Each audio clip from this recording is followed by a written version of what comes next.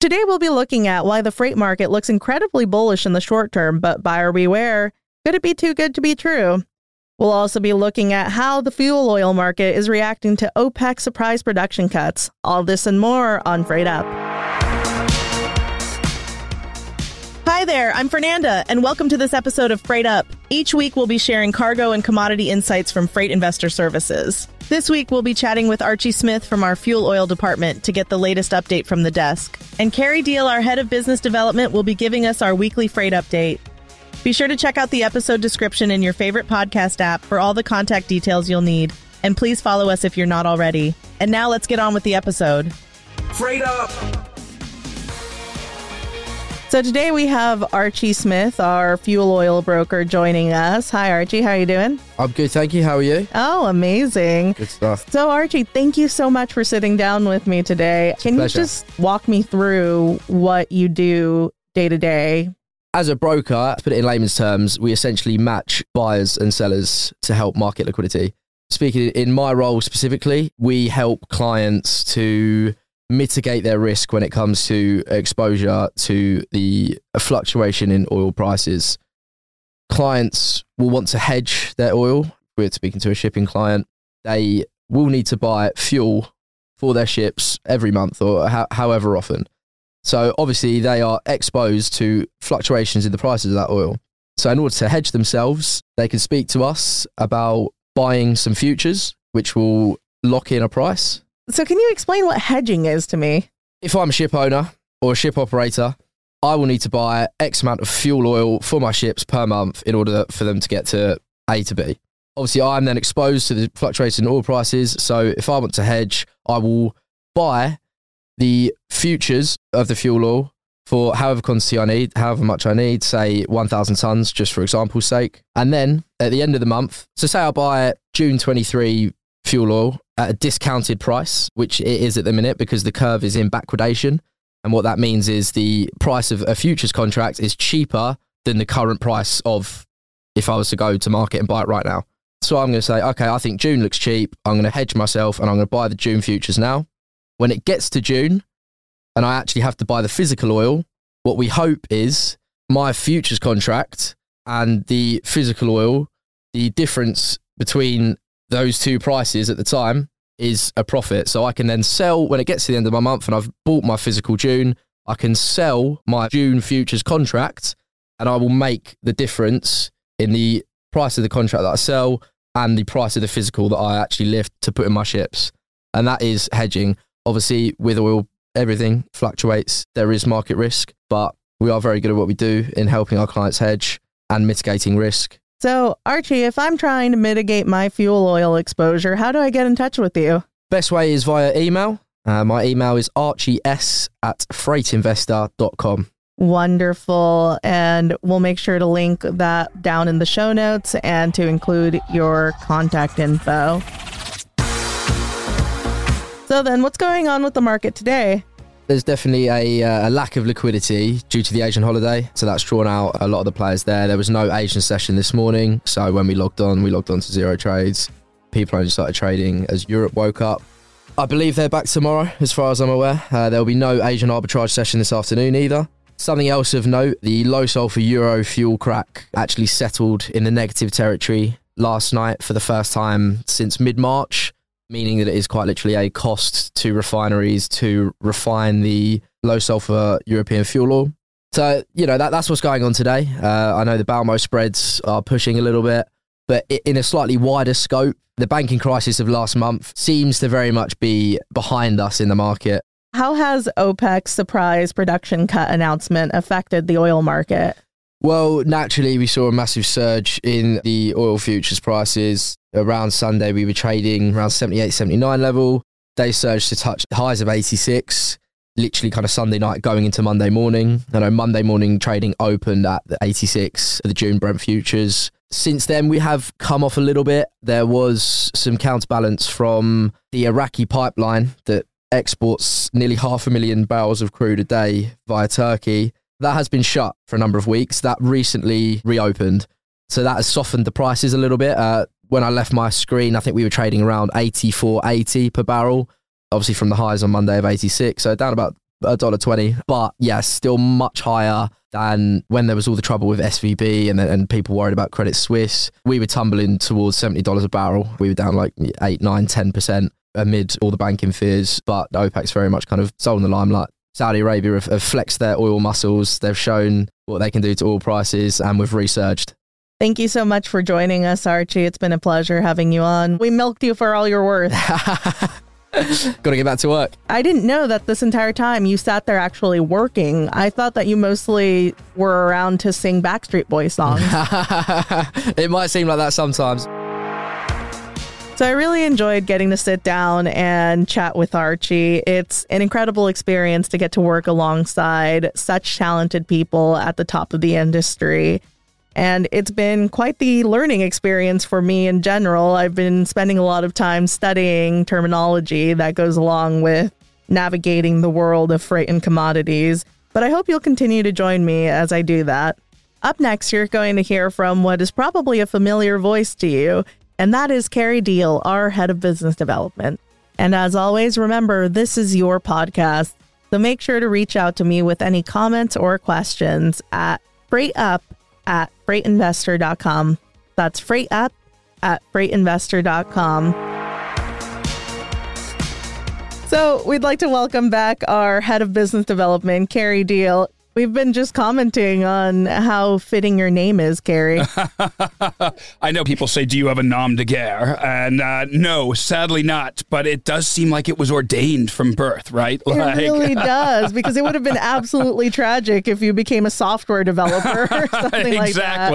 Exactly. You were meant to be head of BD. Exactly. He walked in with a literal script. He even included banter for us in the middle of it.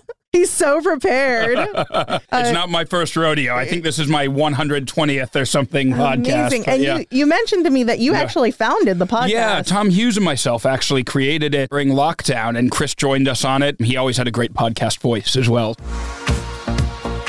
It's been a few weeks since we've heard from you, so what's been going on? Yeah, quite a lot, actually. The Cape-size market has been seeing some more positive growth over the past week or so, after effectively moving sideways for much of mid to late March. The lift has come courtesy of a boom in the C5, that's West Australia to China with iron ore. We've seen loads of shipments on that. That's seen rates climb from region $7.70 to $8.80 per metric ton. That's quite a jump. What could have caused this? We can see this is based on cargo demand because congestion in Chinese ports has been relatively low.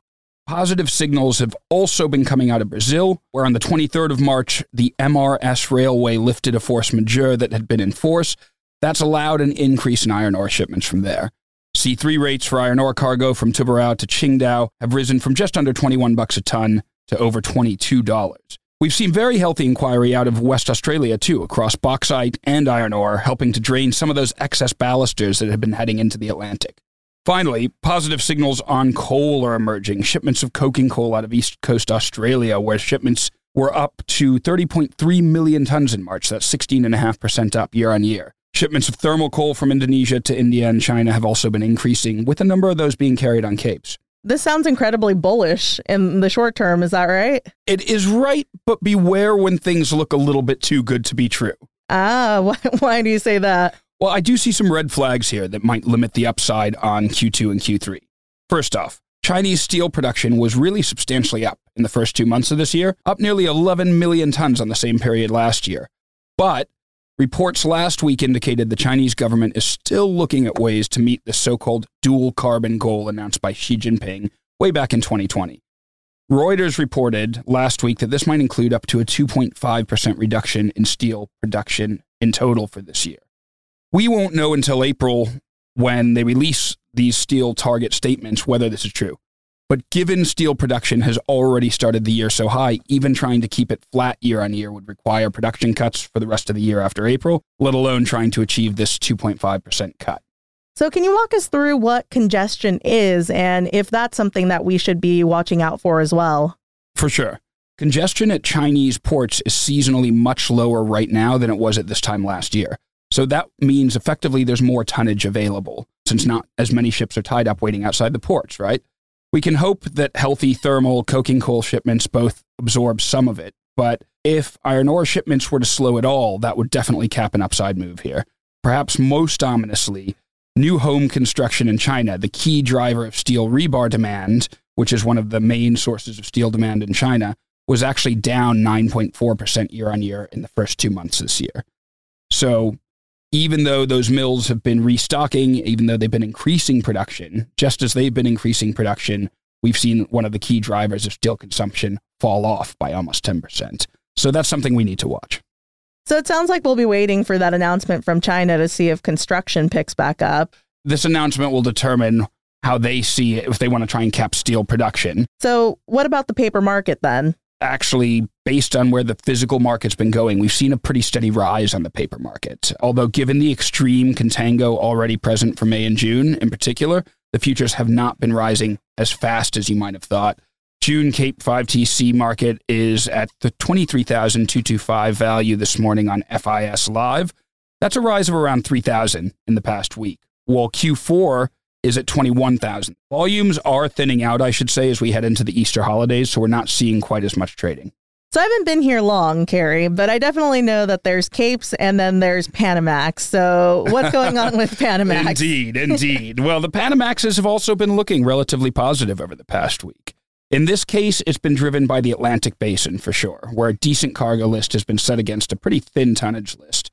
Front haul and transatlantic routes have both been active, and better rates have been achieved across the board. We saw the 2A front haul index moving from $21,900 to $24,320 over the past week, while TA rates moved up from sub $12,000 to $13,380. However, we are now seeing the Pacific also begin to move upwards a little bit too. Can you guess why that might be? I'm assuming it's because of those coal exports you mentioned. Exactly. In fact, China made a surprise policy decision last week when merely 1 week before the original expiration date at end of March, the State Council Tariff Commission decided to maintain provisional zero import tax rates on coal imports. That's to support a stable, steady supply of coal. This zero import tax rate should now last through the end of this year and encourage more thermal coal imports. Indeed, as I mentioned in the context of the Capes, we've seen a pretty healthy flow out of both Australia and Indonesia, and this looks supportive for the Panamaxes too for now. It'll be interesting to see how much Russian coal exports to China increase in the coming weeks and months as well. NOPAC charterers are a little bit more relaxed for now, and this has kept rates in the East relatively steady, with the 3A pack rounds ticking up from around 14,000 last week to nearly 14,500 on the index. The paper market has actually been relatively sideways for the past week, with May 4TC Panamax futures marked at 17,425 today. That's only up about $300 on the week. The Q4 did rise a little bit more, so we're seeing that back end well supported on the Panamax as people buy into it a little bit more. That's trading 16,300 this morning, up around $700 on the week. And so just for our new listeners, Can you tell us a bit more about what the head of business development actually does here at FIS? Well, as head of business development, my fundamental job is to seek out new business, seek out new clients, and expand our markets, right? But I also work a lot on listening for what new products are out there, what new products we should be focused on. And also, I very much enjoy speaking at all these industry events, traveling around to meet our existing customers. So it's a pretty broad-ranging role. So should we be looking out for you at any of these events in the near future? Absolutely. The next one I'll be attending is the Cobalt Institute Congress in Istanbul. That should be from the 8th to the 11th of May. All right, Carrie, you're going to bring me back some Turkish delight, right? Absolutely. You heard it here first, folks. Well, thank you so much, Carrie. This was incredible, and we'll hear from you next week. Thanks very much, Fernanda. Look forward to it. So that's it for us this week. Make sure to subscribe to us on Apple Podcasts or anywhere that you get your podcasts from. Thanks for listening, and I look forward to talking to you again next week as we continue to navigate the world of freight and commodities.